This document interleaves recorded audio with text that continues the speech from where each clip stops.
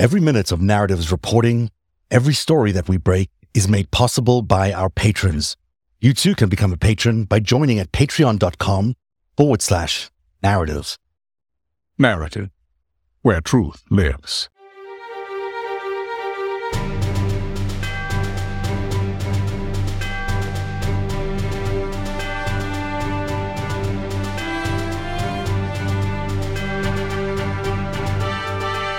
There's a lot going on tonight's show, and I think you'll agree that the announcement yesterday by Ron DeSantis was quite stunning in its boldness, in its fakery, but also in its clear ties to the espionage operation, which has been dogging America for the last few years, mainly one out of Saudi Arabia. Of course, now Saudi Arabia has many partners in that. They have the Chinese cartels, they have the Israeli cartels, but that grouping, as we've been calling them, the enemies of democracy here on Narrative, are clearly the real challenge to America's democracy going forward because of their emboldening of the GOP in a way that is both anti-democratic and clearly about to potentially damage the credit and standing of the United States by messing with the default and the credit default of this country. So a lot going on in that front, but that's not our big story tonight. You've all forgotten about the John Durham report. It was more than a week ago, but I spent some time reading it, as did many of you at home. I hope you enjoyed the 390 pages. Those 390 pages cost $6.5 million to produce. And it is interesting. You get in the Durham report a pretty thorough look at everything that happened in the 2016 election investigation at the FBI regarding Donald Trump. You get a little bit of a look at what happened with Hillary Clinton. But if you're in a forest and you're looking at the trees, you can identify the trees. But if you just step back a little bit further, you realize there's much more going on than just the trees. And sometimes when special counsels and prosecutors do their investigations, they like to focus on things that are pretty easy for them to understand. And that is the trees are in front of them. They don't go into the more complex issues of which foreign powers might be funding the operation or espionage psyops that might be happening. And in fact, it's in the big picture that you find the real protagonists, the real people who are causing the challenges to the elections themselves. The FBI's handling of key aspects of the case was seriously deficient, Durham wrote, causing the agency severe reputational harm. That failure could have been prevented if the FBI employees hadn't embraced seriously flawed information and instead followed their own principles regarding objectivity and integrity, the report said. As examples of confirmation bias by the FBI, Durham cites the FBI decision to go forward with the probe despite a complete lack of information from the intelligence community that corroborated the hypothesis upon which the Crossfire Hurricane investigation was predicated. Wow, what a sentence. So all of that looks terrible. It just looks like the people at the FBI did an awful job at investigating all the information they had in that very crucial case, in that case involving Donald Trump and the Steele dossier and everything that entailed. And then, of course, the initial predicate for the starting of Crossfire Hurricane, which was a complaint or disinformation provided them by George Papadopoulos. Now, poor George Papadopoulos, you'll remember, he's an interesting dude. He comes out of nowhere. He was a foreign policy advisor in the early stages of the Trump administration there. So he certainly had some cachet. George Papadopoulos turns out to be a very key character in what went wrong in the 2016 investigation. So according to John Durham, what he is saying basically is that George Papadopoulos provided this false information, this completely made up information that was not verified at all by the people at the FBI, and that they just used that as a predicate for getting all sorts of permissions to spy on the likes of Papadopoulos, but also on Manafort, Roger Stone, and also Page. So what we're talking about here is a pretty significant allegation here that the case itself, the Crossfire Hurricane investigation, which was devised to basically figure out if Donald Trump and Russia had colluded on anything. Well, it turns out that according to the special counsel, it was not the right information. It was not verified enough. It was not checked out enough to warrant this kind of investigation, full-scale investigation that the FBI launched under Andy McCabe at that point. So let's take a look then at what we know, at least in Narrative's investigation, but also verified by some of the information that John Durham has provided us, but also out of the internal investigation by the IG and Mueller and the investigation provided to us by the Senate Committee, the Senate Intelligence Committee. This is sort of the chain of possession, if you will, of that entire narrative. I hate to use that word, but there it is, that involved the George Papadopoulos revelations. So It started off with, in April 2016, George is having a meeting with a guy named Joseph Mifsud, who's a Cypriot, I think, who's a Cypriot professor. And he discusses with him that there are thousands of emails of Clinton's connected to her that the Trump campaign via the Russians already has. So already floating in April 2016 that there was these missing emails, these 30,000 missing emails, which we kept hearing Donald Trump talk about throughout the entire election campaign. This was planted by Joseph Mifsud. Mifsud tells George Papadopoulos this. Papadopoulos, who then has a meeting with Alex Downer, who's the High Commissioner of Australia in London. So he's basically the Australian ambassador in London. And he reveals all the same information that he got from Joseph Mifsud about the Trump campaign having all this dirt on Hillary Clinton. And then Alex Downer files a complaint. He goes to the legal attaché in the US embassy, I believe in Australia. It could have been in London, I'm not sure.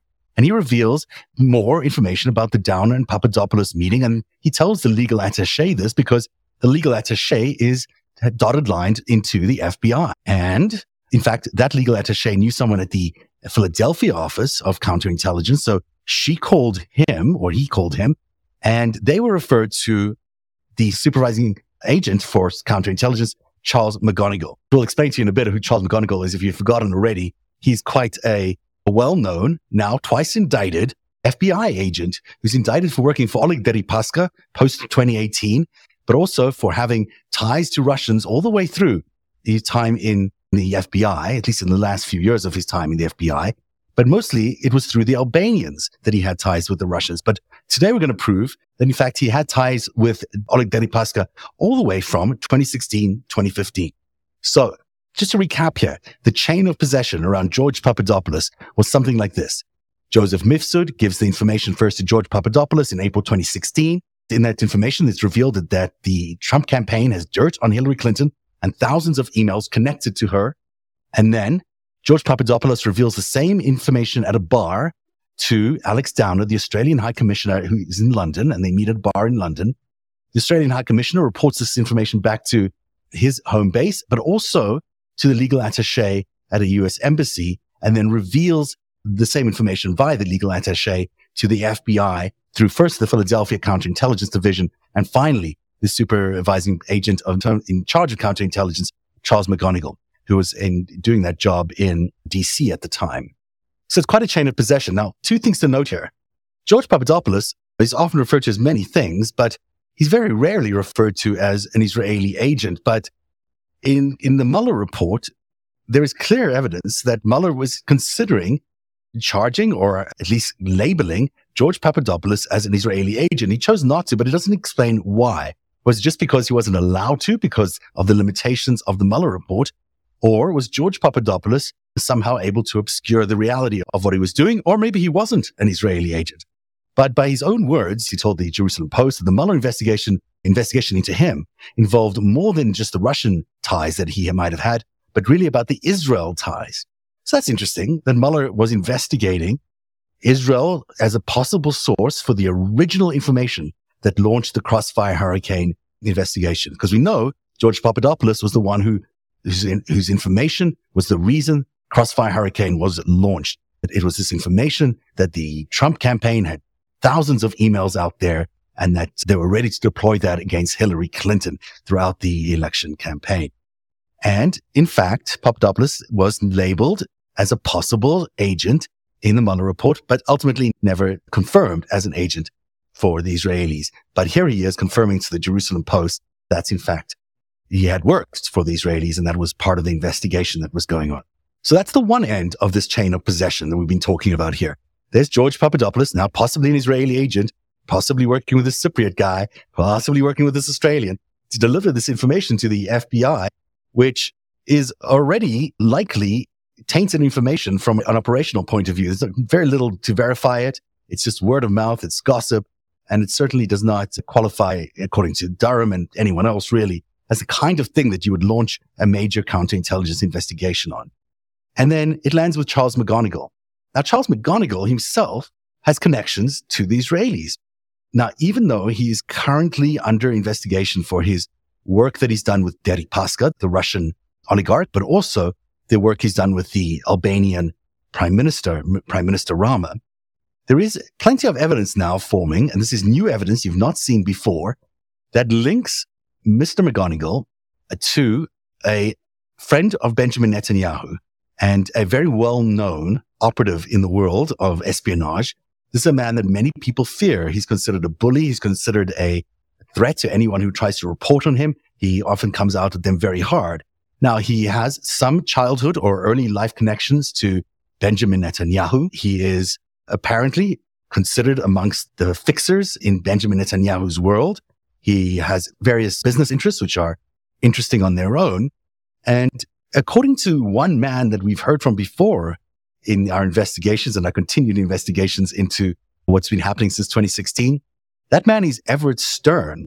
You might remember Everett Stern was blowing the whistle, or apparently said he was blowing the whistle on the efforts of Michael Flynn to launch some sort of counter-insurgency in the United States.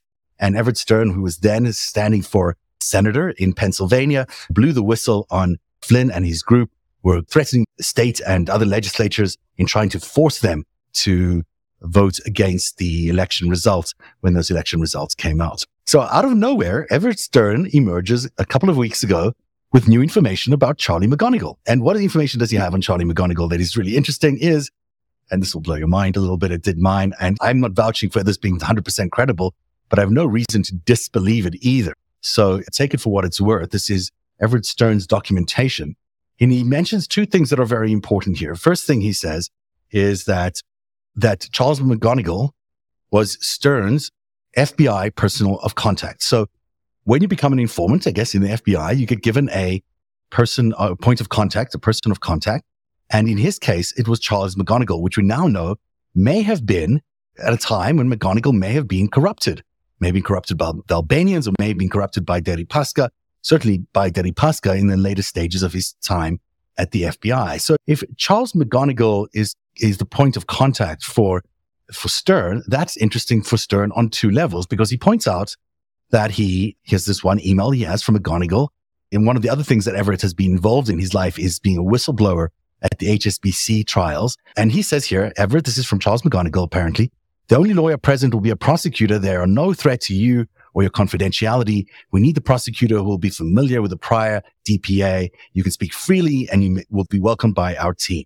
Sent on March 23rd, 2018, which is towards the end of Mr. McGonigal's term at the FBI. And what they're saying is that they're going to have a second bash at the HSBC investigation, that they want to see if they can go at it again and see if they can dig out any more criminal activity. And they'd like Everett Stern to meet with this prosecutor and share this information.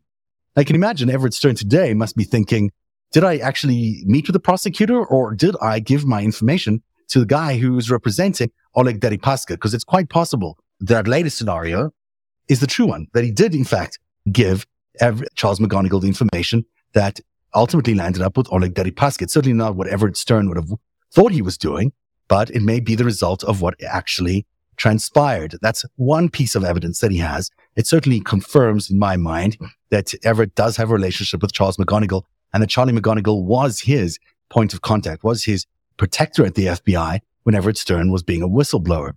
Let's take a look at part two of this question. So this other document that Everett has out today, this is now from March 25th, 2018. Everett, you can forward any and all information my way as a POC. Thanks for your support and willingness to provide such lead intelligence to the FBI.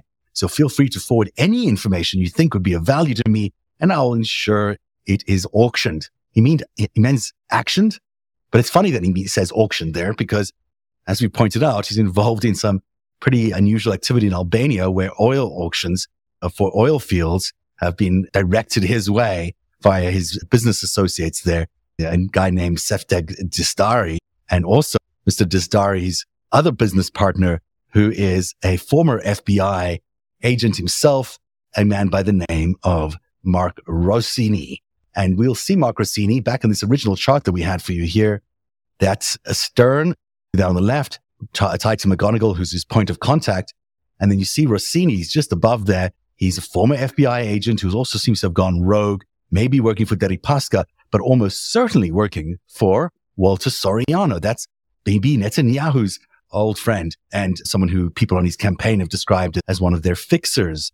Now, this is interesting, but not brand new information. We've known for a while now that McGonigal and Rossini were business partners with Sheftek Disdari in a legal firm, an investigation and legal firm in 2018, 2019, which many people believe was designed to provide cover for illegal oil shipments that were going to come out of Russia to the rest of the world and bypassing US sanctions. That's what McGonigal and Rossini are suspected they were going to be doing. Were they doing it for Soriano? It's unclear. But what Stern also points out, which is interesting because in his time as being an informant on various things, Everett Stern also spent some time working for Mr. Soriano. And not only Mr. Soriano and their client, Mr. Deripaska. So this is very vital new information we now get from Everett Stern that for the first time we're talking about here tonight is that Walter Soriano and Oleg Deripaska were in business together, meaning that Deripaska was the client and Soriano was the owner of this company that handled these kind of investigations on a private basis for people like Oleg Deripaska. They used people like Mark Rossini, a former FBI agent, and they used people like Charles McGonigal, who was probably introduced to Soriano through Rossini, but he may have been introduced to Soriano through Deripaska as well, because let's be honest, we already know that McGonigal was knee-deep in Deripaska's illegal bribery payments to him, or alleged illegal bribery payments to him. So that is one way of changing the story dynamic completely. Why are we going here? Why are we suddenly deviating from telling you about what Durham did in 2016 and his investigation in 2016? It's because back to the original allegation that Durham was making, that the information that came from George Papadopoulos wasn't to be trusted, wasn't the right kind of information, wasn't the information that was necessary to launch an investigation. Well, it's interesting that Mueller thought that Papadopoulos was an Israeli agent. And it's interesting that on the receiving end of all of that, Charlie McGonigal was receiving that information at the FBI and could have elevated it or not elevated it to the kind of information that may have caused a predicate for an investigation. But regardless of the fact, we now know as well that McGonigal was tied to Deripaska, but also potentially here, according to Everett Stern, tied to Walter Soriano, who himself is tied to the Prime Minister of Israel, or allegedly was tied to the Israeli Prime Minister many years ago. This is, in the world of espionage, quite big news, although it may not mean that much to you at home today. It's one certainly worth watching because the continued emphasis here is on whether that information in 2016 that led up to Jim Comey and the email searches and all that stuff that ultimately wrecked Hillary Clinton's chances of becoming president of the United States. Well, all of that came from the impetus of this one piece of news that came from George Papadopoulos, that the Trump campaign had access to those emails. It's in April that they got news of that, and that's what launched the investigation. It also gave, complete life to this idea that these emails were out there. Before that, were the emails out there? What exactly did they get from the DNC hack? No one was really sure. It was being handled by McGonigal, but not very well. It was all slow. The investigation on both sides was being met with distrust on both sides. But what's clear to me is that the email story really took shape, really became alive when George Papadopoulos first suggested the Trump campaign may have access to those 30,000 emails. And then you see a summer all about her emails. From that launch of that campaign idea of the emails came this hack of the DNC and the DC servers, which again were involving her emails. Were they able to get her emails? We have Comey clearing Clinton in an original emails investigation. This is in July 5th. That's the first time there's an investigation into Hillary Clinton's emails. And then WikiLeaks releases the first hacked Clinton emails, and they do so right after all these DNC emails, I should say. George Papadopoulos' tip finally reaches Charlie McGonigal in July. So you've got May all the way to the end of July that they're busy looking at these hacks into the DNC, claims of Hillary Clinton emails being out there. WikiLeaks publishes some DNC emails, and then finally it becomes an active piece of investigation that arrives at Charlie McGonigal's desk. Why are we fretting over the use of this word email? Why is this whole summer campaign now looking like it's one big campaign to cement in people's mind that Hillary Clinton was bad with her emails, that her servers were somehow incorrectly managed? In fact, an entire FBI investigation was based on this idea that the Trump campaign had these emails, even though it's unlikely they had these 30,000 lost emails. They did have emails from the DNC, but you could see how the actual fire in the story would not have existed if George Papadopoulos, a man that Robert Mueller suspected was an Israeli spy, would have been there at the very beginning to say, here's thousands of emails that are potentially in the Trump campaign hands. So let's quickly look at the rest of the summer, because but her emails did not end just there, all the way through the election season into October. On October 4th, this is when McGonigal was announced as a transfer to his new office in New York, when he moved from headquarters to New York. And then October 7th, the first Clinton emails are published. The DNC emails are published after the Pussy tape is released. And then there's a second debate. And remember, the second debate was all about emails and about how she could not be trusted and about how Donald Trump was going to launch an investigation through his AG to make sure that she would be prosecuted for all the crimes that happened during her time there. It sounds ridiculous now, knowing what we know about all this information. But at the time, this was the kind of stuff we'd not really heard before. I didn't think I'd say this, but I'm going to say it. And I hate to say it. If I win, I am going to instruct my attorney general to get a special prosecutor to look into your situation, because there has never been so many lies, so much deception. There has never been anything like it. And we're going to have a special prosecutor. When I speak, I go out and speak. The people of this country are furious. In my opinion, the people that have been long-term workers at the FBI are furious. There has never been anything like this where emails and you get a subpoena, and after getting the subpoena, you delete 33,000 emails. And then you acid wash them or bleach them, as you would say, a very expensive process. The allegations are very specific there by Donald Trump. He mentions the people at the FBI office, which is interesting because they're the ones who've been fomenting the story and making it into a story. And so you've got a buildup of a narrative there that involves the FBI, whether they were willingly able to see that they were doing this or whether they were just being co-opted by this information, and the likes of Charlie McGonigal pushing them along. Or did Jim Comey really know all this? Did he know he was being used in a narrative? Did McCabe know he was being used in a narrative? Who knows? But what's clear is that both on the delivery end of that investigation and on the actual event when it happened, it all ultimately goes back to Israeli intelligence or possible Israeli intelligence involvement. And that's interesting, and certainly requires a lot of careful investigation by the people who do know this stuff. I got to say, I don't know any more than what I can read in open source information. So when Robert Mueller says George Papadopoulos is a possible agent of Israel, well, that's all I can have. That's all the information I have. I don't know if George Papadopoulos is. Do I know Charlie McGonigal was involved with Oleg Deripaska? Absolutely. It seems to me like he was involved with Oleg Deripaska. The court case is still ongoing. We aren't 100% sure that he's done that because a court has not found him guilty of any of that. And maybe if it didn't find him guilty, we are almost sure. I don't think anyone's disputing the fact that he received a lot of money from Oleg Deripaska. Where it's a little bit more blurry is what is his connection with Walter Soriano, or Everett Stern suggests that his own relationship with Walter Soriano and Oleg Deripaska dates back to preceding 2018, almost to 2016. And we'll explain to you in just a few minutes about how that developed. But does that mean that just because Mark Rossini was there, that there is any connection between McGonigal and Walter Soriano? No, that does not mean that. It could be that there is some connection there. And that would put potentially 2 FBI officials, maybe 4 FBI officials, as we've reported before, in the ambit of both Russian and or Israeli intelligence. And of course, maybe it doesn't even matter because the two groups work together. And one of the things to take away from all of this is that the Russian influence of Israeli intelligence and vice versa is quite large. And so when you see an operation like this taking place and maybe one side is doing something while the other side is doing something else, but they each provide cover for each other. In other words, it helps Israel to go out there and say, hey, it was the Russians who did this. It was the Russians who did it, because they know there's not enough actual intelligence, not enough evidence out there to prove that the Russians did it themselves.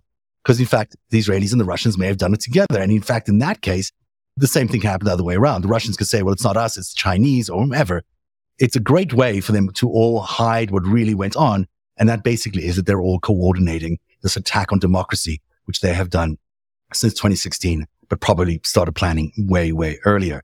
It does remind me a little bit, and I will draw this inference to what happened in 9/11, where again, there seems to be multiple parties were involved in something, but, each party likes to blame the other party. So you get a lot of emphasis on the Saudis being responsible for 9/11. And of course, there is evidence to suggest that they were somehow involved in 9/11. But you don't get as much about Israel's involvement in 9/11, even though there is some evidence or some elements within Israel's intelligence services or government were involved in 9/11. And you just don't get that because the story about Saudi Arabia is so much more pervasive. In fact, one of the people who's perpetuating that story out there is that same Mark Rossini, the same guy I showed you earlier on, who was working with Walter Soriano, who is a potential ally to Bibi Netanyahu and potentially a fixer for Bibi Netanyahu. In this case, it may be that Mark Rossini and Walter Soriano were working on matters for Deripaska, which involved, other things, that other missions. They did not necessarily work together on anything like 9/11 or anything like that. But it sure is interesting that it's Mark Rossini who's out there a lot of the time talking about the Saudi involvement in 9/11. And here's a clip of him doing some of this. I'm not going to give you the whole thing here because it really is a conversation for another day. But just so you can get a sense of who Mark Rossini is, former FBI agent involved in the McGonigal affair, also potentially involved in releasing some information now about what happened in 9/11, but also working for Walter Soriano and potentially Oleg Deripaska during this whole period of time. So let me play you some of Rossini here. Omar al-Bayoumi was a Saudi agent. Okay. You can hem and haw and try to split legal definitions and all that BS and try to put up a wall and defend it. He was an agent of the Saudi government. Okay. So was Omar Thierry, I can't pronounce his name correctly, who was in the actual Saudi consulate in Los Angeles. They were Saudi operatives put in America by the Saudi government to monitor dissident Saudis. Okay. And to do whatever bidding the Saudi government wanted. And of course, being the Saudi government, our government, of course, turned a blind eye and let them operate as they could or would or should because of the economic and political realities of the Middle East. That's just the bottom line. So cut to the chase, stop the bullshit, stop the candy ass pampering. It is what it is. That's who Omar al-Bayoumi was. That's who he still is. And he's in Saudi Arabia, untouchable, and we can't get to him. And he'll never come to America and tell the truth. That is a show unto itself, and we should do that show in the future. But it is clear that there was Saudi involvement in 9/11. We know that now. We also know, as of the purchase of Twitter for $44 billion a few months ago, that there's Saudi involvement in the purchase of Twitter. And we know that there is potentially Israeli and Russian involvement in the soiling of the case, if you will, in the 2016 election, the election that ultimately gave Donald Trump his victory over Hillary Clinton, that there was an espionage operation, it seems like, within the FBI to try and bring this email topic to life. So there was a real narrative there that they could then latch an investigation on. And then the closing days of the election campaign, Jim Comey would be out there revealing the final details of his findings, because I forgot to mention this, of course, the clincher of all of this is what happened towards November, which is when Abedin's husband, Anthony Weiner, his laptop is discovered. And lo and behold, on that laptop are copies of all these emails already previously vetted. But just the fact that they were there was enough of a predicate for Jim Comey to then go and say, I'm reopening the investigation into Hillary Clinton. And then a few days later said there was nothing there. But that gap of time allowed enough people in the electorate to become certain that Hillary Clinton was somehow corrupted, was somehow not telling the truth about these emails. All of it was created out of the speculation of the FBI, the not very good validation of information by the FBI, and this constant flow of emails by Donald Trump, but also from the FBI that kept showing up, whether it was on October 28th there where you see Jim Comey writing a letter to Congress saying, hey, I'm reopening the investigation. And all the way to the very, very end. And November 4th is when Peter Strzok finally interviewed Hillary Clinton, and she was finally cleared on election eve. But of course, it was too late then. By that time, Donald Trump had built enough momentum and Hillary's career had come to a crashing halt. And that is, in fact, why most people believe that Donald Trump won the election on November 6th. So, November 8, 2016, I think I should say. Now, what am I getting at here? Why am I lumping all these things together? I, on this show and in many other places, have referred to what I call the enemies of democracy as a group of nations, a group of networks, groups of influencers around the world who are really intent on destroying democracy. They involve countries that are obvious and some countries that are not so obvious. Certainly Iran, China, Israel to some extent under the leadership of Bibi Netanyahu, Saudi Arabia, the UAE, Egypt. All of these have shown that they've had some interest in joining the enemies of democracy. At home, we've had these seditionist groups. We've had these Council for National Policy. We've had all these other interesting groups that are funded by mysterious sources. And then all these operatives, the like of Eric Prince and those kinds of people, Michael Flynn, causing psyops and all sorts of strange events to happen in the United States. All of this has led me many years ago to call this the enemies of democracy. If you're going to win a war, you have to know who your enemy is. And I needed some sort of framework to frame all these different parties in. And that's when I came up with the enemies of democracy. It also means that we're in a war. We're in a war that's an ideological war. It's a war that really will determine whether we will continue to have the kinds of freedoms and rights we all love so much going forward. And it's a war that, on the surface of it, you'd think, well, it's just a war between Democrats and Republicans. But it's not just a war between Democrats and Republicans. It's a war between Democrats and Republicans who have all these other incredibly wealthy nations backing them, who have the likes of Saudi Arabia, who have the likes of UAE backing them, who have the ability to go and spend $45 billion to just buy Twitter and turn it private just because, so they can take people like me off the air. Yeah, I would have gone for a lot less than $45 billion. That was the intention. But of course, they wanted the whole kit and caboodle. What they wanted to do is to drive narratives into the minds of Americans, like the email one we saw in 2016. What they want to do is to make sure that Americans are so confused, or there is enough suspicious content out there that makes Joe Biden look like he's a criminal by the time we get to next year's elections. That is their intent. That is what they're trying to do. You can see it in every move that Elon Musk is trying to make. There's no truth to any of that. But, if you create enough smoke, as they did in 2016 with the emails, well, they can create enough smoke in 2024. Now that they have Twitter, which they didn't have in 2016 and didn't have in 2020. That was the one reason they were not able to win those elections in 2020. At least they weren't able to win those elections. And why there was such a formidable groundswell of grassroots investigators and researchers that were able to fight back against the machine in 2016 and 2018. Well, now here we are in 2024, and we're facing it all again, only we no longer have Twitter. So let that sink in. The situation is still quite dire when you look at it that way. The enemies of democracy have a lot of money, they have a lot of resources, and they certainly have some very passionate members among them. Is that enough? Is that enough to end democracy in America? Well, the next year will tell that story very clearly.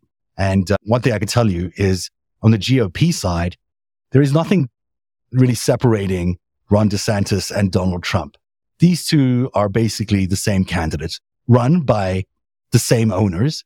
They have slightly ideological differences, but really they are the same being. And they'll be run into power using millions and millions of dollars. And Donald Trump will either go to jail or somehow make a deal to avoid going to jail. And Ron DeSantis will be left potentially as the candidate who might become president of the United States. And one of the key things that Ron DeSantis wants, one of the key things that his funders want him to want, is an end to America's involvement in Ukraine, which would mean leaving the Ukrainian people stranded alone in the world while Russia basically bombards them, takes them over, and ends their hopes and dreams of democracy.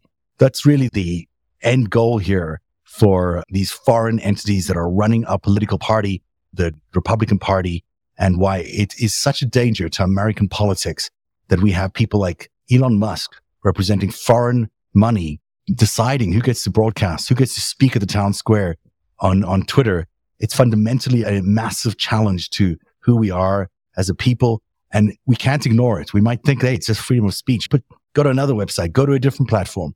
It doesn't work like that. You know that. There is only one platform that matters, and right now that platform is Twitter.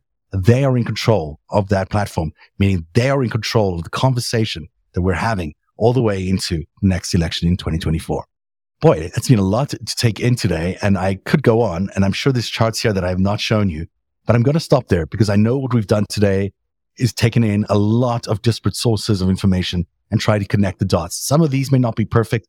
I'm not pretending that I have more information than is available in the public eye. I am saying that it is interesting to me that one of the things that Durham picks apart is George Papadopoulos' information and how it became the predicate for Crossfire Hurricane, and how we know that Mueller himself said that George Papadopoulos might be an Israeli agent.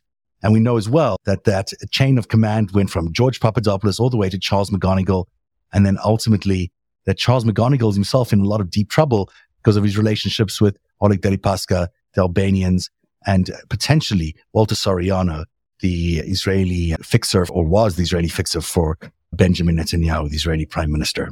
So now you know why they don't love me on Twitter, because we bring you the truth on Narrative. Our goal here has always been to bring you the truth. We've spent countless years, now 7 years and many countless hours, investigating this territory over and over again, making sure that we are the ones that provide you with the truth about what happened in 2016 or at any other time in the war of democracy.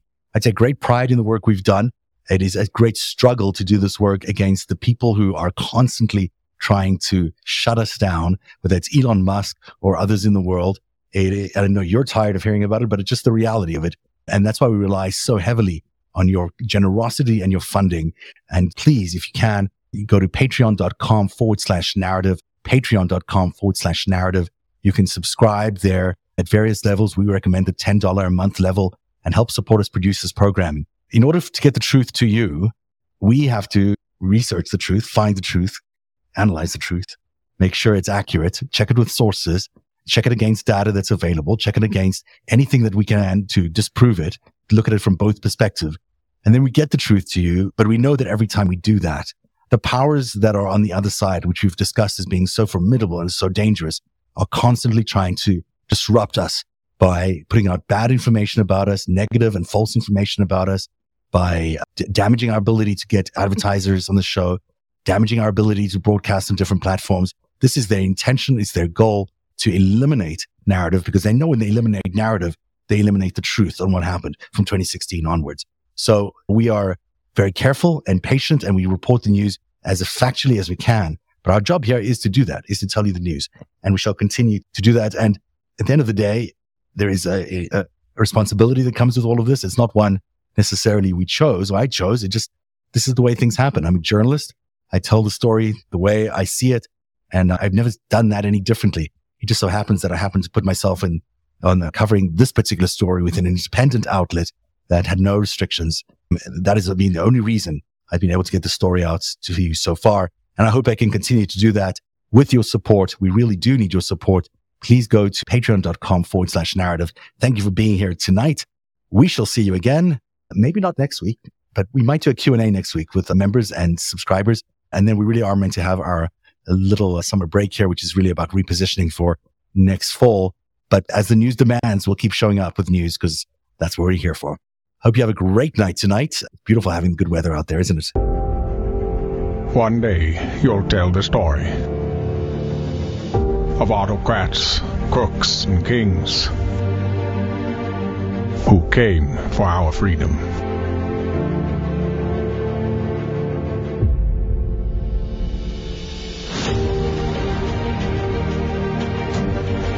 A story of citizens who stood up to tyranny and won.